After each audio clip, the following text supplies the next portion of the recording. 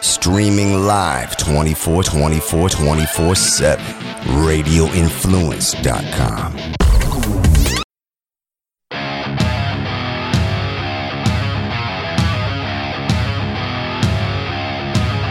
Football fans, it's time to go on the record for this week's matchups in pro and college football with just one catch. We're only interested in underdogs. Who can keep it close, if not pull the outright upset? Time to find out. It's Three Dog Thursday. Now here's your host, TJ Reeves. And welcome back into another edition of the only digital radio show that is exclusively devoted to underdogs, not just in college football and the NFL, but now we're going to be college basketball underdog exclusive all the way through March, all the way to the Final Four. It is Three Dog Thursday. The Super Bowl has been put to bed. The Philadelphia Eagles are champs. They're having the parade on Three Dog Thursday in Philadelphia for the first time since 1960 with a football championship. So welcome in and welcome aboard to my analyst, senior handicapper, writer, VegasInsider.com, Mr. Kevin Rogers, back to talk Super Bowl, back to talk college basketball. First of all, good to have you. Second of all, amazing, wild, high-scoring Super Bowl that goes to the Eagles. So welcome in. What are your thoughts, sir? Thank you. Nobody played defense. Yeah. No. I mean, obviously, there's a lot to talk about with it. I mean, number one, the job that Nick Foles did, and I mean, Carson Wentz. There's got to be a part of him that's annoyed. There really has to be. I know that he seems like a good guy, a good teammate, but he took Philadelphia this far. He was an MVP candidate. He gets hurt, unfortunately, and you think the Eagles season's over, and then Nick Foles comes in and doesn't lose a game the rest of the way. Actually, the Cowboy game, but kind of throw that one out there, Week 17, that they pretty much didn't care about. But wins the 3 playoff games, shreds the Patriots defense. New England seems like a mess right now. But Tom Brady, I mean, for him to throw for 500 yards is still impressive, and they still took the lead in the second half of that game, and they still had the ball, the chance to tie it with that late touchdown. I really thought they were going to catch that Hail Mary. But, the Eagles, they responded. Again, everyone was down on them going to Atlanta. Everyone was down on them in the Minnesota game, and everyone was down on them going to the Patriot game. But, obviously they came through. It's a great job by Doug Peterson, a great job by Nick Foles, and they found a way to put it together and win. Yeah, we talked at length about different aspects of this game in the preview mode last week. As you mentioned, a score fest. I mean, some amazing nuggets come out of it. In the history of the NFL, ever, regular season or in the postseason, no quarterback had thrown for 500 yards, 3 or more touchdowns without an interception, and lost any game ever, much less lose the Super Bowl with those kind of numbers. And it's just indicative that Philadelphia had to play that well to overcome it, especially when Brady, with the McDaniels play calls and the scheme, came out of the locker room, Kevin, and they put 3 touchdowns on the board, bang, bang, bang, on their first 3 possessions. I don't know about you, but I think a lot of people were looking at that saying they're going to win again. They're going to be back-to-back. They're going to be 3 times in 4 years because Philadelphia can't stop them. What were you thinking watching that as the second half unfolded? When the Eagles, I guess when they got the 4th and goal, the trick play that they threw the touchdown pass to Foles, I'm thinking, all right, they're in control. I mean, the same feeling was last year with the Falcons. It was 28-3, it was done. I mean, you can't really believe, it's 28-3, they're fine, the Patriots. They got them right where they want them.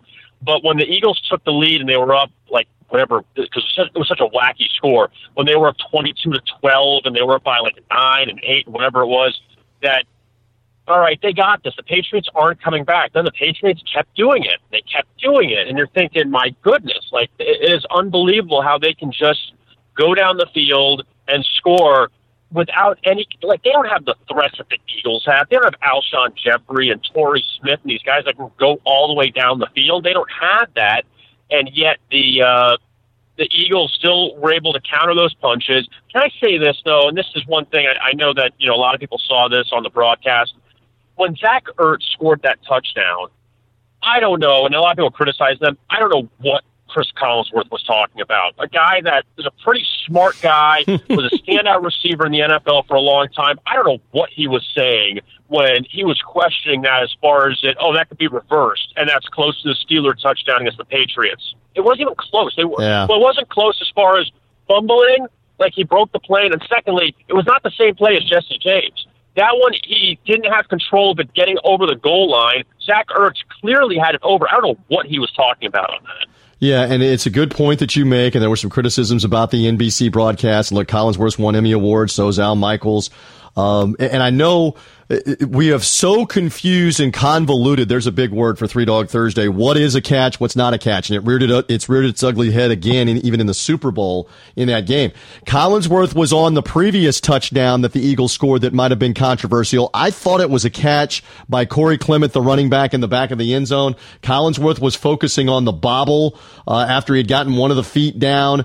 And there's two or three things that the fans should know. I mean, one of these is the network announcers at the highest level are getting all kinds of feedback from the league, from Al Riveron and the head of the officials, from former coaches that are on the competition committee. They're getting all kinds of feedback from every which direction, and it fills your head, Kevin, and you've done play-by-play of games, and I have too. It fills your head with what they've told you. The other thing that I think hurts NBC is that unlike what Fox has done and what CBS tried before, they don't have an official there in the booth with them, a former referee, a former replay supervisor that could help them. Heck, Fox now has two of them with Mike Pereira and Dean Blandino. My point to you, don't you think it would have helped NBC some for the Super Bowl game to have a former official say to them, this is blatant on Zach Ertz. He caught the ball. He took 3 steps. They cannot overturn that. And I think an official would have set Collinsworth straight. Do you buy that? Yes and no, and I understand where you're going with it, and it would have been a good idea for NBC to have it. It felt like they were the only network that didn't have that, and the other networks did.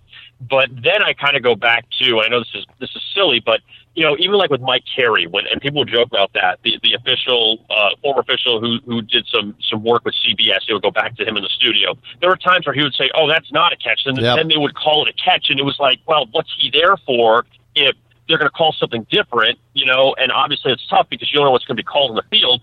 But just to talk about the Corey Clement catch, I thought that was a little more questionable than the Zach Ertz one because, again, it goes back to the ball is barely moving, and now it's almost like a Jedi mind trick thing, like we saw the Kelvin Benjamin catch for the Bills against the Patriots. The ball was barely moving, so it's not a catch. How is it not? He has the ball. Like, how does he have to glue it to his chest for it to be a catch? I mean, that's where I kind of thought with Corey Clement, I'm like, oh, well, the ball's moving a little bit, and you say it's moving, so it's not a catch. So that's kind of where I could see if that was reversed. I think all hell would have broken loose if it would have been reversed, but the problem is no one's stepping up in this whole thing. And I understand you can't do it during the season, but now the season's over with, somebody's got to step up and say, even Roger Goodell or whoever runs the rules committee, to say, listen, you still have possession of the ball. You still have it in your hands. It's still a catch. If it hits the ground, then it's not a catch. And that's where the Jesse James thing was different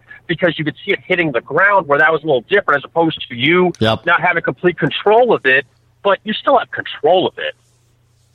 Yeah, and so what is a catch? The NFL's got to deal with that in the off season and figure it all out. All right, kudos again to the Eagles for winning, for getting their first championship. How about the bookends? The last Philadelphia championship, the only title loss ever for Vince Lombardi in a championship game, 1960. Their next title comes against arguably the greatest coach of all time, Bill Belichick. And then that leads us into the mayhem of what happened earlier this week, where one of his assistants, Matt Patricia, ends up taking the Detroit Lions job. The other one, Josh McDaniels, was supposed to be the Indianapolis Colts coach and had verbally agreed to it.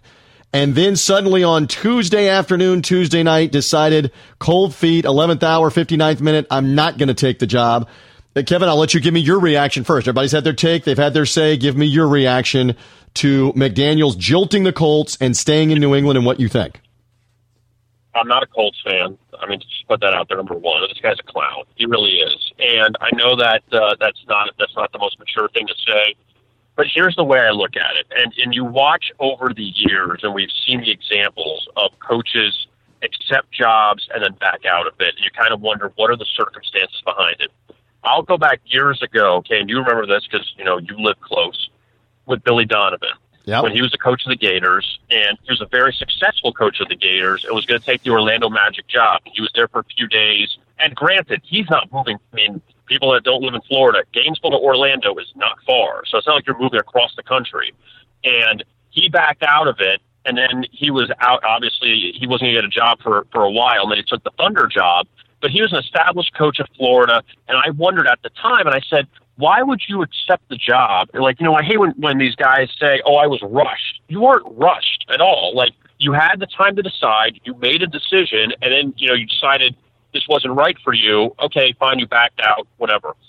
Now, fast forward to Josh McDaniels. He's not a proven head coach. So it's not like saying that, oh, well, this guy was such a huge commodity. He wasn't.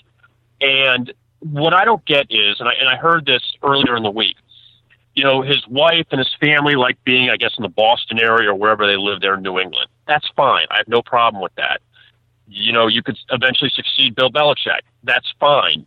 You like New England. That's fine.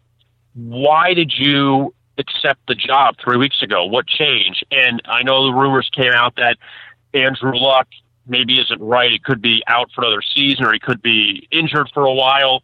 First of all, you knew Andrew Luck was damaged goods already. So it's not like saying like, oh, well, he's fine, and then all of a sudden we're finding something out. But I just don't understand when you're 41 years old and you move before for jobs, like you knew this was going to happen. And you didn't have this thought in your head. And can I interject? Maybe if you willingly sought out and interviewed with the Colts, and you basically had to have talked with your wife. Are we ready to move to Indianapolis if they offer it to me? And I can't believe that wouldn't have happened. You're married. I'm married. So, he sought them out, talked to them, agreed to the deal.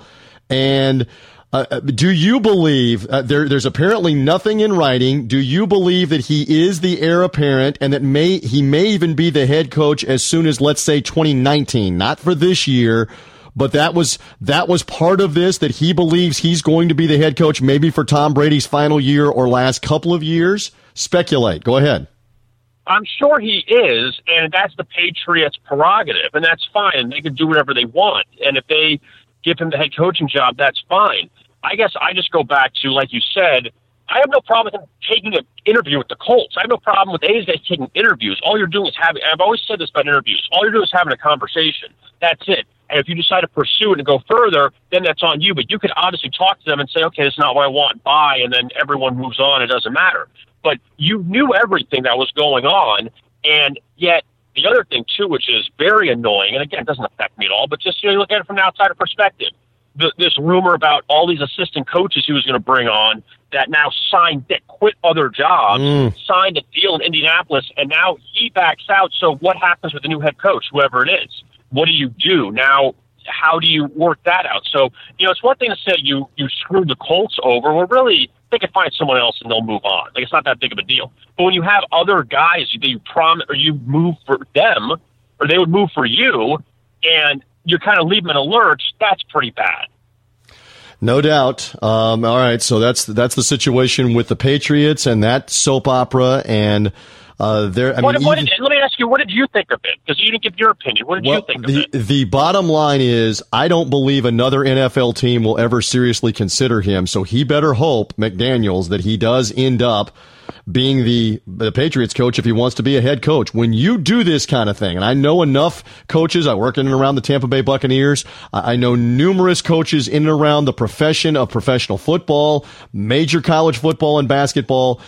It is a fraternity. And when guys do things like this and backstab other assistants and other coaches, leave them hanging like what he's done to the assistants you mentioned that signed on in Indianapolis, those are things that are career killers. That's why his agent, Bob Lamont, who is a power agent among coaches in the NFL, GMs in the NFL. Heck, Bob Lamont is also Chris Ballard's agent, the Colts general manager who's trying to make the hire and help put these two together. That's why the agent said, I have to distance myself from this. You just screwed this, not only for the Colts, but for my credibility in trying to get you hired somewhere in the future. And I've got to make it known to other teams that when I am dealing with them on behalf of one of my clients, that my client isn't going to do something like this again. And Lamont, the agent, fired Josh McDaniels essentially and said, I'm no longer your agent. You better hope it works out in New England. So that's how bad it is. And And look, and a couple of more points that are facts and are worthwhile. Denver disliked this guy so much that after a 5-0 start their first year, where they missed the playoffs, in the middle of the second year, he had so worn out everything and they couldn't handle him, they fired him in the middle of his second year. And this included, Kevin, an incident where they were caught by the league videotaping, the San Francisco 49ers walkthrough for a London game, blatantly cheating after the whole Spygate thing. Then McDaniels ends up going to the St. Louis Rams, gets another chance, and he failed miserably as their offensive coordinator. And now he gets the chance to kind of revive his career in New England. And the next big move that you're trying to make, you totally leave the Colts high and dry, embarrass yourself, embarrass them. What a mess. And maybe those that are saying in Indianapolis, maybe they're right, Kevin. Your thought real quick, and then we'll move along. Maybe the Colts are better off that all of this happened and it's a tempest in a teapot for a day or two, because if this is what they were getting as the head coach, it was maybe going to be a disaster for 2018 and 2019, and they were going to have to fire him anyway. Thought from you?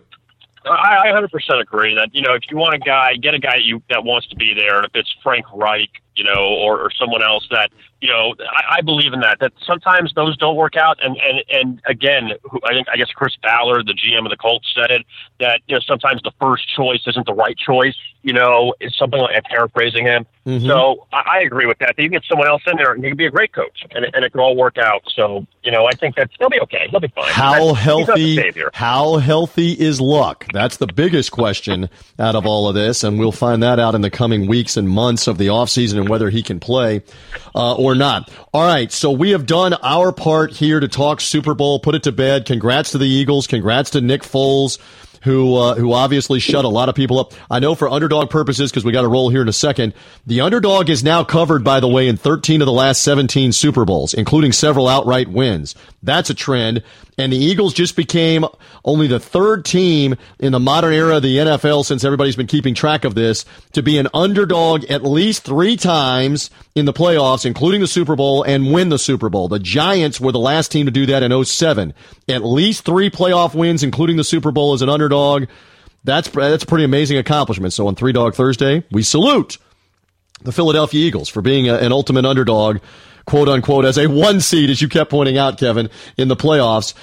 Congrats to them. They get to celebrate a Super Bowl championship. We will talk more. Kevin, stand by. We're going to talk some college basketball as we roll on, including bringing Kevin back for some college basketball underdogs. On this program, we are 7 for 7 with college underdogs so far, so stand by. Underdog predictions coming up. Straight ahead, Mike DeCourcy, outstanding writer for the Sporting News on the college basketball front, as well as a national columnist. He will be with me on Three Dog Thursday. He's got thoughts on Josh McDaniels. He's got thoughts on some of the midweek college hoops as well. We are marching to March on Three Dog Thursday. College basketball predictions still to come. Stay with us. Yeah, as we do continue here on Three Dog Thursday, always love the insight of different guests coming on. And when I get a chance to get one of my faves on the program, dual purpose, because he's writing about the Josh McDaniels stuff in the NFL as a columnist with Sporting News, but he's a basketball insider galore. Love his insight, his knowledge and credibility in covering the game of college basketball nationally for the better part now of, oh, Lord, are we getting this old, 25, 30 years? I think I am getting that old. One of my faves is Mike DeCourcy of the Sporting News, who's with us on Three Dog Thursday. Good to be with you, my friend. Hey, it's great to talk to you again, TJ. It's been a while, so happy to rejoin you. You know that it is our time of the year when I start bothering you, and as I like to make reference to, when these kind of guys return my text message and return my call, it's always a good feeling. Years later, they still get back to me. Hey, I agree to come on. All right, so we'll get into the college basketball in a moment, including Mike midweek having been at Mackey Arena, West Lafayette, for Purdue and Ohio State. He was there. He was on location and watched the Ohio State come from behind upset. So I want to talk to him about that in just a second. However, you weigh in as a national columnist on a lot of different subjects, including pro football, including the aftermath of the Super Bowl and Josh McDaniels jilting the Indianapolis Colts and staying in New England. I've given my opinions. My colleague Kevin Rogers has given his opinions. You wrote about this. You equated it to almost like a daycare situation here. The Colts found out they were getting somebody from the daycare, essentially. I'm paraphrasing here. So I know where you're coming from, but elaborate for our audience here. You obviously like many others, are shaking your head at how did this happen and why did this happen. So what are your thoughts now that we've had a couple days to digest it? You know, when Josh was at Denver for the less than 2 years he was head coach there, maybe it was a little convenient. The criticism of him was that he was immature. He was only 32 or 33 when he got the job. And so a lot of people described him as immature, and certainly some of his actions justified that. Although the alternatives to immature at that point are really bad. Like he's not any good at this job, or he's just a bad guy because of some of the things that he did, the way he dealt with people, the way he treated players. So those are the other two options. So I think that if you say to Josh, which of the three would you wish to describe you, he might have gone for immature. And then when the Colts went in this circumstance to say, to go back and say, okay, we think that you're ready now to be better. And, he wouldn't be the first. He wouldn't be the first one in the New England neighborhood to be a crummy head coach first time around, and then all of a sudden about to do well. So the Colts, thought that he had grown up in those last 8 or 9 years, and then this happens. And so the natural response to that point is that in my column was that maybe he hasn't matured. Of course, the other two are still in play because, bad guy, would describe what he did as well. And because you're talking about somebody who committed, whether it was contractual or whatever. I mean, Indianapolis had a commitment from him for a long time. They stopped interviewing coaches, so there was a commitment. Because it's not like they said, we'll just wait. I mean, that's not how football teams operate. They had some sort of understanding that he was going to be their next coach, and then they had some sort of formal understanding that he was going to be their next coach early this week because they announced the press conference. They were clearing up and sprucing up Lucas Oil Stadium to do it. If I can interject, so much so that he told them, I want to hire this assistant and this assistant. Go ahead and do a deal with them, Chris Ballard. And Chris Ballard did it at McDaniel's behest. Yeah. That's even more unforgivable, which I know is your point. How would you feel if you were those guys? Like those, they left whatever position they had, and move their families. I think is a bit much. I mean, I'm sure that right now they're living in corporate housing and all that, but because you don't at that level, you don't sell a house and buy a house in like 3 weeks, right? But I'm sure there's a for sale sign wherever they are, and I'm sure that they've moved themselves at least to here. And so how would you feel if you were those gentlemen and this was done to you? Because the Colts are being very honorable about this, and I respect the heck out of that. They are going to keep those. I think there are 3. They're going to keep them on staff, but for them, it's whoever the new coach is, oh, by the way, here's your offensive line coach or whatever. That's not the same as, you're the first choice of the head coach to be that person. So it's an uncomfortable situation for all of them. And I just don't think that honorable people would do what McDaniels did in this circumstance. And so in some senses, Indianapolis, I think, dodged a bullet there. But on the other hand, it still doesn't make it right. Well, and a great point has been raised. We were talking about it just before you came on. Your colleague, and I know him real well, and a lot of our listeners may read his stuff, Greg Doyle, who used to write nationally and now writes for the Indianapolis Star. He took a blowtorch to this whole situation.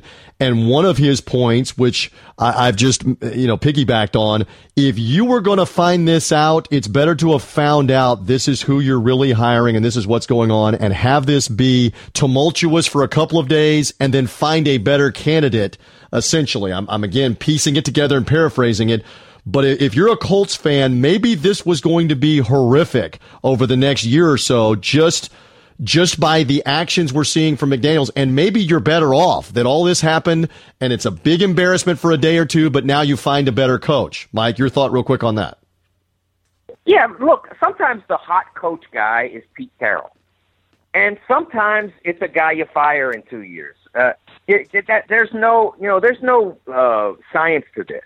When the Steelers hired Mike Tomlin, I mean, no one almost, only the insiderist of NFL insiders knew who the heck he was. He was no one at that point. He was hired, I think, in 2007. He was hired. In 1999, when I half covered the Cincinnati Bearcats because my boss said, "Would you please just cover the home games?" Because at that point, Cincinnati football was so nondescript. He was on the staff as wide receivers coach, and then 8 years later, he's the head coach of my favorite team. I mean, that's how fast he moves. So he's nobody. And Doug Peterson, when he got hired, there were, the Marcus Hayes, the great columnist for the Philadelphia Inquirer, admitted the other day, not long after they won the Super Bowl, we laughed when they hired him.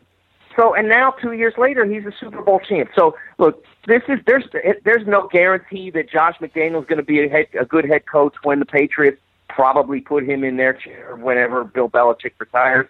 And there's no guarantee that if the Colts hire Frank Reich or whoever, there's no guarantee he won't be brilliant. I mean, it's not really a crapshoot from the inside. It's up to you to figure out what qualities make a good head coach. But from the outside, from the perception standpoint, there's no guarantee out there. Football coaching is the most difficult of all. I can tell you, most of the time, I'd probably bat about .950. If an assistant coach I know gets a head coaching job, I know whether he's going to do it well. But I don't even know if, Adam Schefter and those guys, you'd have to ask them. But I would be surprised if they know.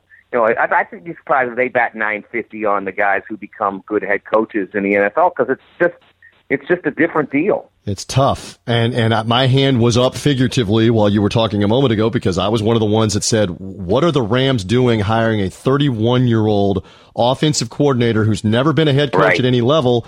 And look at how they blossomed and succeeded. It can work. It doesn't always work, but it can work.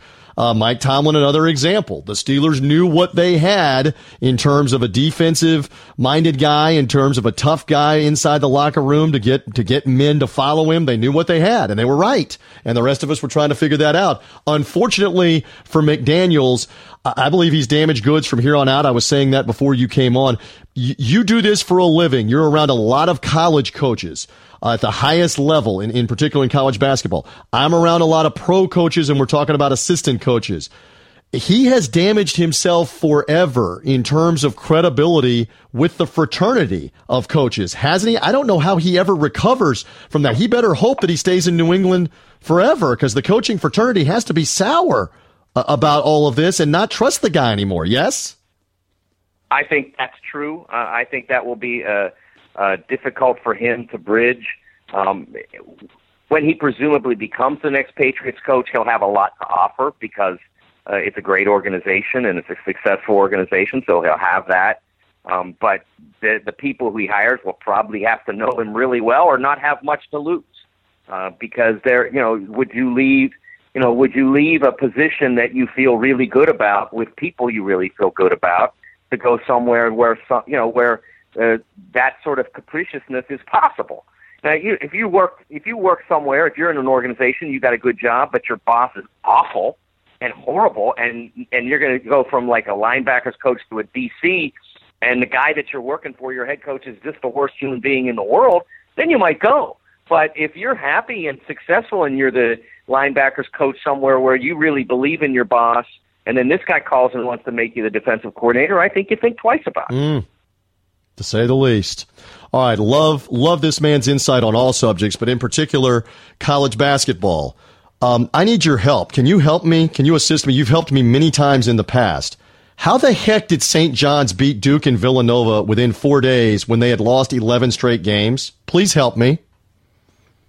I will help you, and I will whisper this in your ear, because it's something I'm working on. I'm getting real close. I'm getting real close to the headphones to hear you. Go ahead, whisper away. College basketball is different now. The separation that exists in college basketball is not between the 1st and 10th or 1st and 12th or 1st and 14th team in a league. There's some separation there. That's why there's a 1st and a 14th. But the real separation is now between the 1st through 6th and maybe sort of, and some of it, not all, and everybody else. It's just it's changed very rapidly within the last 5 to 10. It began about 10 years ago, and it's really accelerated the last 5 probably as a result of the latest round of expansion. But that's where the separation is. St. John's has really good players now. Rutgers has really good players now. DePaul does. They're not, their records aren't good, but their teams are kind of good. They're not, the record is not. You look at the record and you say, "Boy, that's not a very good team. They're terrible." They're not terrible anymore. 5 years ago, if you were in last place in the Big Ten, you were probably pretty bad. If you were in last place in the ACC, you were probably pretty bad. And you know what? If you were Duke or Villanova or Purdue or whomever, or that year's Purdue or that year, you could go in and you could play the last place team in your league, and you could sleepwalk through most of it. I mean, you could bring the cots out and still win the game because the other team just didn't have good enough players, and they'd usually give up on the year about halfway through, and that's not happening much anymore. Coaches are making too much money. Players are too invested in their futures. They understand that if they go out and dog it in February because their team's not successful, that the NBA scouts are looking and they see that, they see that dogging, and so they don't do it anymore. It's a different deal now, and that's reflected in games like the St. John's Duke game and the St. John's Villanova game.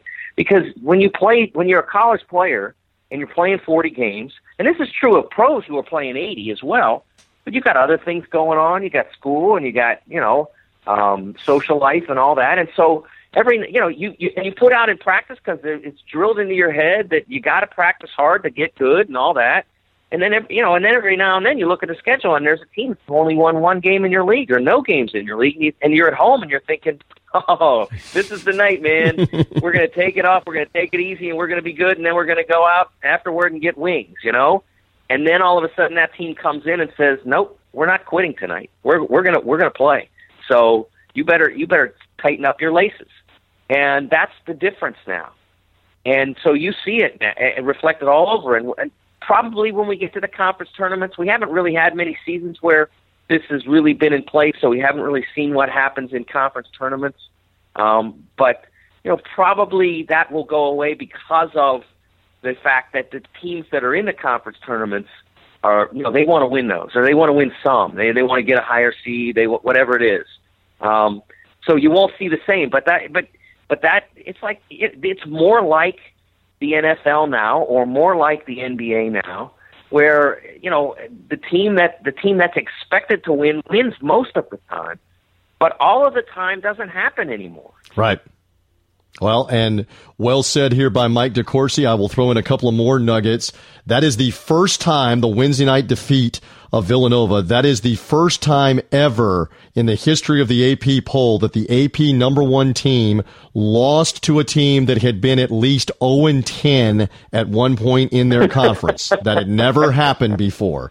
So we live long enough, Mike, we see everything. And the last time St. John's beat the number 1 team, that year, Chris Mullen and his team playing beat Georgetown as the number 1 team in the Big East. How wild is it that St. John's comes back around to Chris Mullen as the coach, and he beats the number 1 team now as the coach after doing it as a player? And of course, that's the 85 year where Villanova was eventually the national champion. The Big East was such a great conference. So amazing there with the footnote. Couple more minutes with Mike DeCourcy here as part of 3 Dog Thursday. Again, Kevin Rogers and I coming back in a little bit with college basketball underdog predictions before we're done for Thursday and for this weekend. You were at, as I mentioned earlier, West Lafayette, Indiana for Ohio State and Purdue. I will put it up on the tee and let you whack.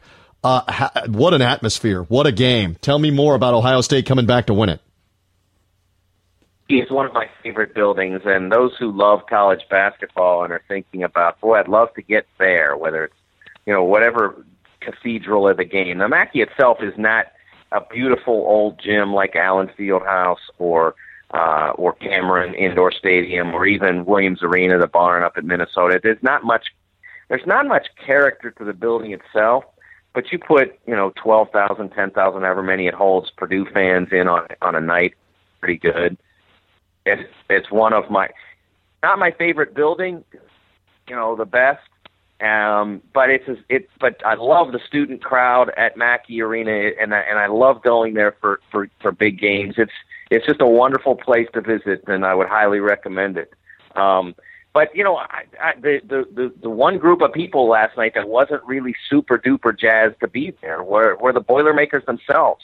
I just did not have the same energy zip in their performance that I've come to see from most of their prior 28 games or 25 games or whatever. They've been really good, and I think they maybe are a little tired, and they were carrying that winning streak, and I think it was starting to weigh on them a little bit. They're not sharp at all. If you watch the game, they had simple passes that they were dropping and fumbling, and either became turnovers or near turnovers. They just didn't have it all there.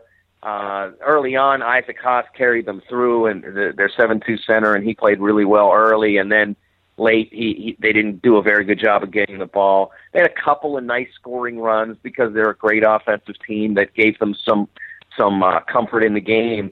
But eventually, Ohio State just kept plugging and slugging and finding their way back into the game. And when Andre Wesson banked in a three from the left wing with about 1:20 left, like, oh my goodness, they're ahead. And I think even Andre said, I don't think he'd expect it. He wasn't planning that bank, but it went in. So they're ahead, and then they again in the final 30 seconds, they had fallen behind again. The Buckeyes, they had to stop. They had a chance to get a bucket. They got stopped, but they kept fighting for the rebound. So they got 2 offensive rebounds in the final 25 seconds. And one of them was turned into the winning bucket by Keita Bates-Diop. So Ohio State's not an overwhelming team, but they're really tough, and you better play well to beat them. And Purdue just wasn't really sharp last night. And I think some of them thought that maybe Mackey would carry them through that game, and then they've got the big one Saturday on the road at Michigan State, and that was going to be what they saved their A-plus effort for, because they would need it. And Mackey almost got it done. I mean, they're one stop away, one rebound away from winning with probably a B- performance. Well, they are good. And again, Purdue we're talking about, and the Big Ten is good and has depth. I mean, depth is big in a lot of these conferences. The ACC, as you were mentioning, might be in that category of 1 through 6. Who's really going to win it? SEC, kind of the same thing. There are 6 or 7 really good teams, including Tennessee, that has suddenly emerged, along with Missouri, along with Alabama, like the usuals, like Kentucky and like Florida and others in that conference. Auburn is even really good, even though they took an upset. How about Villanova, Auburn, and Purdue all in the top 10, all lost at home in conference play on Wednesday night? It's why we love the college hoops. It's why we love this man, Mike DeCourcy. Say one more time for the audience here on Three Dog Thursday. There's just nothing better than ramping up to the month of March, these conference teams playing each other, everybody trying to get their act together. And the one thing that the St. John's upsets tells you, your season is not over, Mike. We've seen it a bunch of different times where teams put it together and find a way to make something happen in March and make a run to the Final Four, or maybe to go win the whole thing. That's what makes this great. February building to March, right? I think the one phenomenon that we've never had yet in major conference basketball is what my friend Jerry Palm from CBS calls a bid stealer. And this has been true over the years with great mid-majors when Wichita was in the Valley, and they were so good that they were going to get in regardless of whether or not they won their conference tournament in the automatic. And so then let somebody else like Illinois State comes up and wins the conference tournament, and so then technically they've stolen a bid away from someone that thought they were getting in. And we've never had that really at the major conference level. SEC, I think 2012-ish, 2011, somewhere around there. They were borderline, and they won the tournament, so then they became a definite.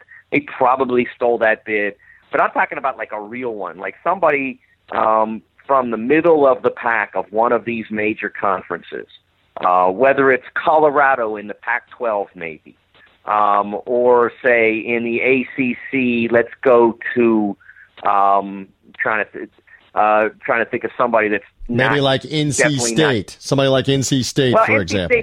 NC State's in it, though. They could win enough between now. I'm talking about trying to find a team that is off, that's not making it, but that isn't bad. And, I'm struggling for the right. Boston College, there's one. Okay. I mean, they've beaten Duke at home. They probably aren't going to do that, but is someone like that going to come up and win one of these league tournaments? Because that's not something we've ever had before, really. And so that would be the next step in this evolution that I'm talking about, and it would really, change the game a little bit. It would amp up the excitement at those kinds of tournaments. Iowa State in the now they're not really middle, they're bottom, but Iowa State's good enough in the Big 12 to maybe go ahead and do that. They've played a lot of people tough. So I think it's going to make those conference tournaments more exciting. Some of those middle teams, like you mentioned, NC State, they really got to scramble in the league tournament. I mean, they got to play well. They can't go out and lose the first round and then say, okay, we're getting in.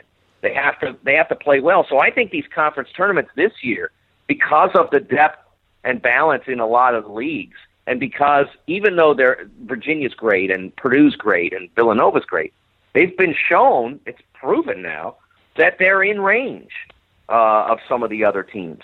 So I'm looking forward to that first week of March. I've always loved Selection Week, even more than as much as I love the NCAA tournament. I've always loved the week prior even more because, and for a simple reason, more basketball. And now I think we might have more compelling basketball than we've ever had. Well said on all fronts. Again, give this man a follow at TSN Mike for the sporting news. He's Mike DeCourcy, writes on all subjects, but mainly college basketball, especially this time of year. You also see him on the Big Ten Network on their Big Ten programming, including Big Ten Basketball and Beyond, and their aftermath shows. It's coming. The March to March, the madness, the mayhem, the upsets. If St. John's doing what they did wasn't a neon billboard for you, we can't help you. You could see that with your eyes closed, that those shockers, those kind of upsets are what March is all about. So it's going to be a lot of fun to talk about it. Listen, thank you for spending some time with me here on this program on Three Dog Thursday. I look forward to catching up with you again, maybe as we are in tournament time, conference tournament time, NCAA tournament time. Keep up the great work with the sporting news, Mike DeCourcy. We'll keep reading, and we appreciate your time here. Happy to do it, TJ.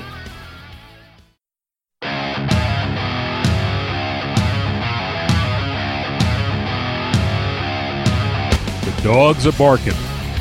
Who will get it done this week? Three Dog Thursday now continues. Here again is TJ Reeves. Back in once more here on the only digital radio show that is devoted exclusively to underdogs. It is Three Dog Thursday. Again, find us on iTunes and Stitcher. Subscribe to the show. Rate the show. If you're already subscribing to the show and you're hearing us on iTunes and Stitcher, rate the show. Rank it. Leave us some feedback on it because others will see that. It'll help us get seen, get noticed.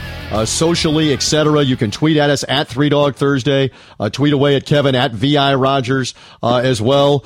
Tweet at me at Buck Sideline Guy for the Tampa Bay Buccaneers, at BUC Buck Sideline Guy. And again, for Kevin, it's at VI Rogers for Vegas Insider. We'll call Kevin Rogers back in here. My pleasure there to have Mike DeCourcy from the Sporting News on with us, talking some NFL and talking some college basketball.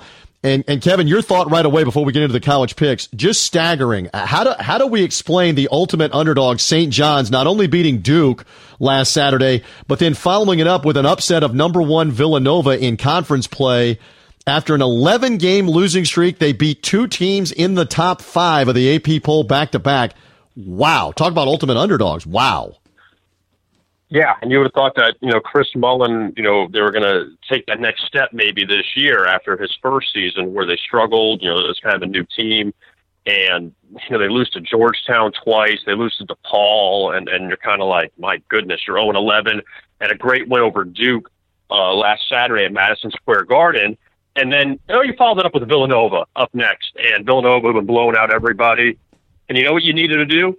St. John's got out to that big lead, and Villanova still hung around at the end. I think it was a 7-point lead towards the end, and Villanova got down, I think, 1 or 2 in the final minute. And that's a great win for St. John's. Villanova will be fine. They'll be fine, and you're losing to an 0-11 team in conference play. I really don't think it's that huge of a deal, for as silly as that sounds. I mean, Villanova didn't lose to Prairie View at home. I mean, St. John's is still a decent program. Like, let's not, they've just had some bad luck. And you look, they had won, 11 games? I think they won 10 games out of the conference. So it's not as if they were horrible. It's just once they got into the Big East, they hadn't won. Did this potentially hurt Villanova for a number 1 seed to lose to St. John's? You could say the same thing about Duke. Duke lost to them at the Garden. Did this hurt Villanova's number 1 seed case? Or do you think a lot of basketball left to be played? Do you think they're still all right?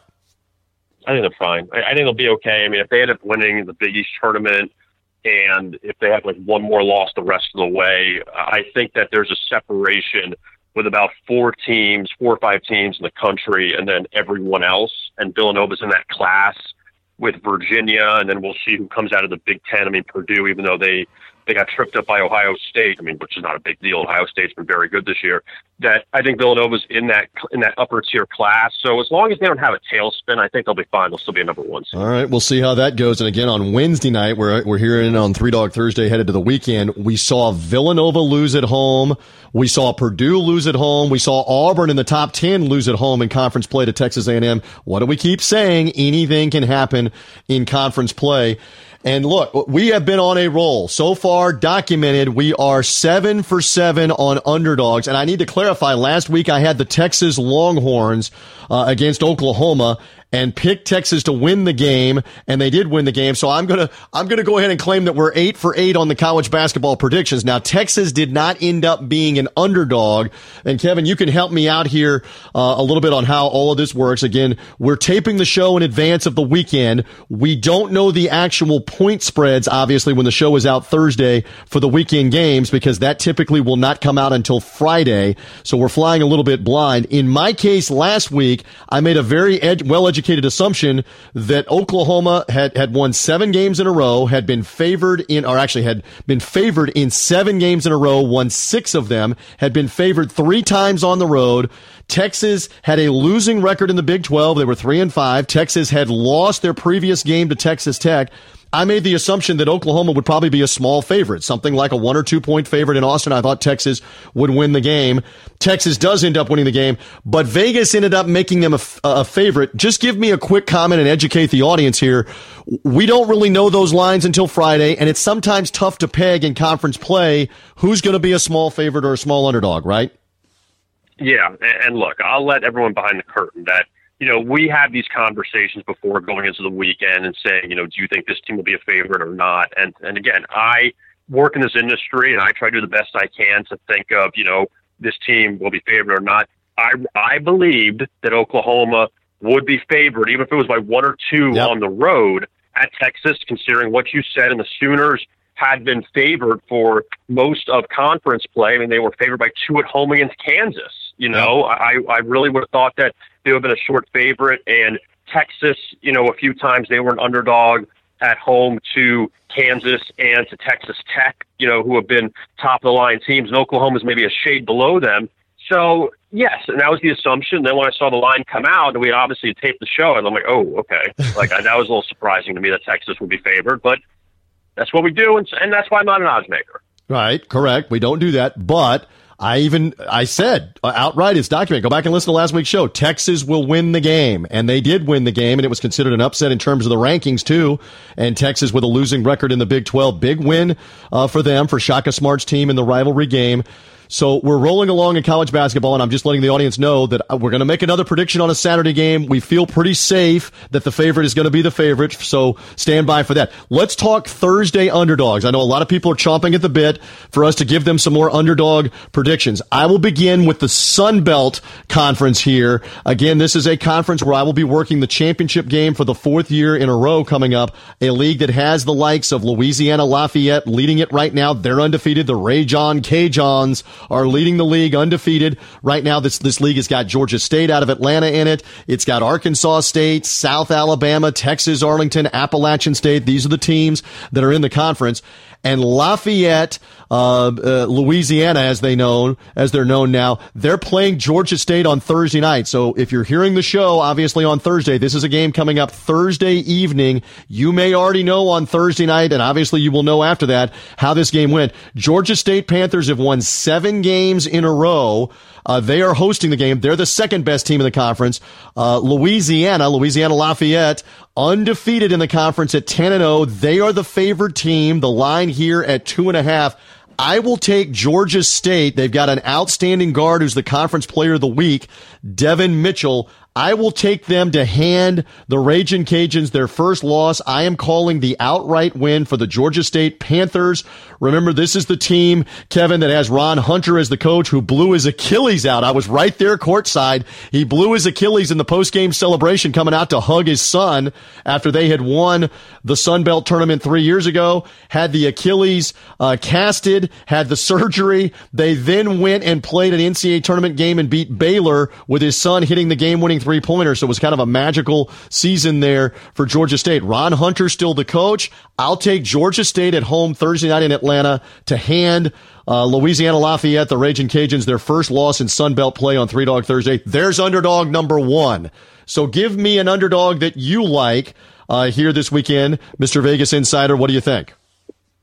Well, I will go to the Pac-12, and Stanford is facing Utah. And the Utes, they've been up and down in Pac-12 play. You know, they came up with a couple wins early. They won at Oregon and Oregon State to start. And then from there, they've just been very inconsistent. They beat Washington State at home, and Washington State's been awful. And, they've hung in some games at home against Arizona and Arizona State, but they're just coming off a blowout loss to Colorado last week. And they're, the Pac-12 has their little rivalry games. You play the one game in the weekend. But Stanford, though, they've actually played much better of late. That they hung with Arizona until the end and lost by 2 at home to the Wildcats a few weeks ago. They're coming off a sweep of the Oregon schools. They beat Oregon State soundly and also destroyed Oregon last Saturday by about 35 points.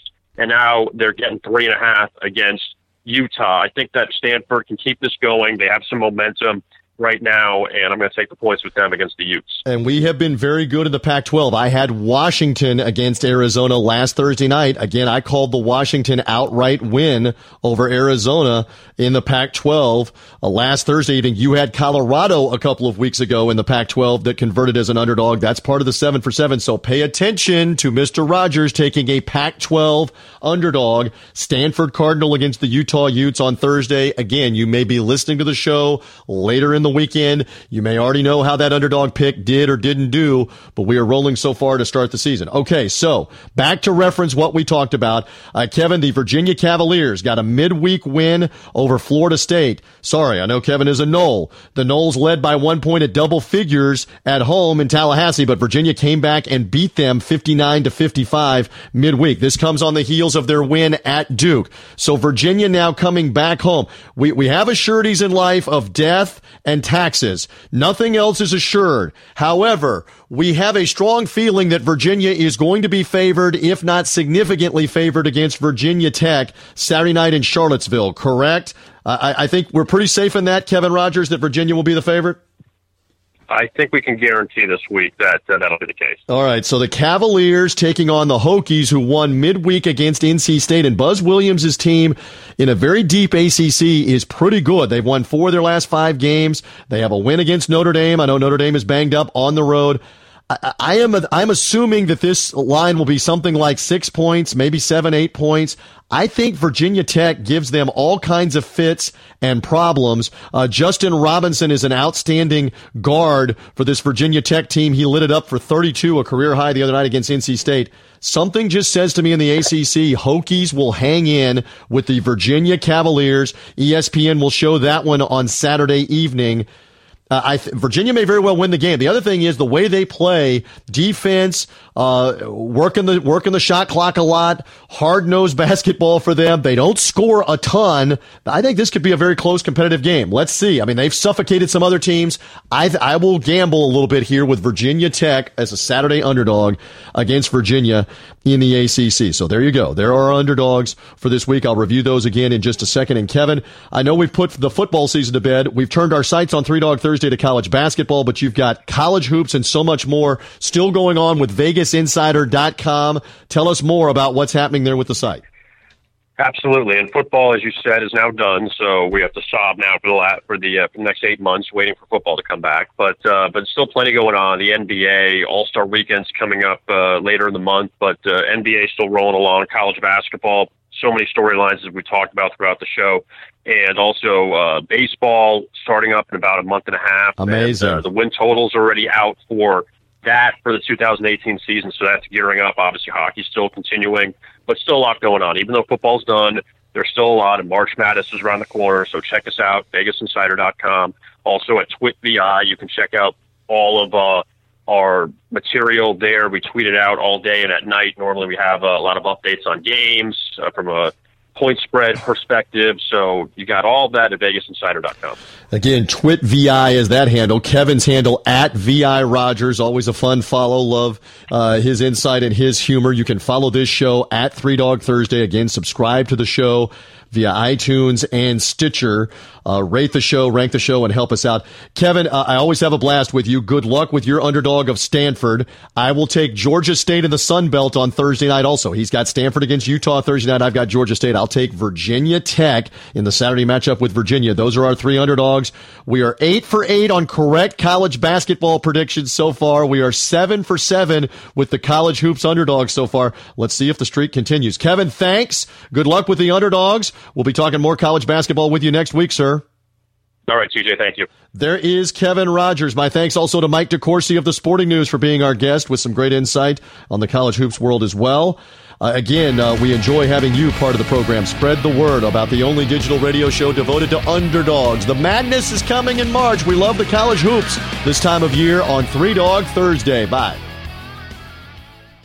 Crush Performance, your weekly source for sport performance and athletic development information. If you're a serious athlete, a weekend warrior, parent, or coach, join us each week as we investigate the latest trends and research coming out of the sport performance world. We'll visit with top athletes, coaches, and sports scientists to keep you on the cutting edge and to find out what it truly takes to achieve human maximum performance. You can visit us online at crushperformance.com, and Crush Performance Radio with me, Jeff Gershell, can be found on iTunes, Stitcher, and at Radio Influence.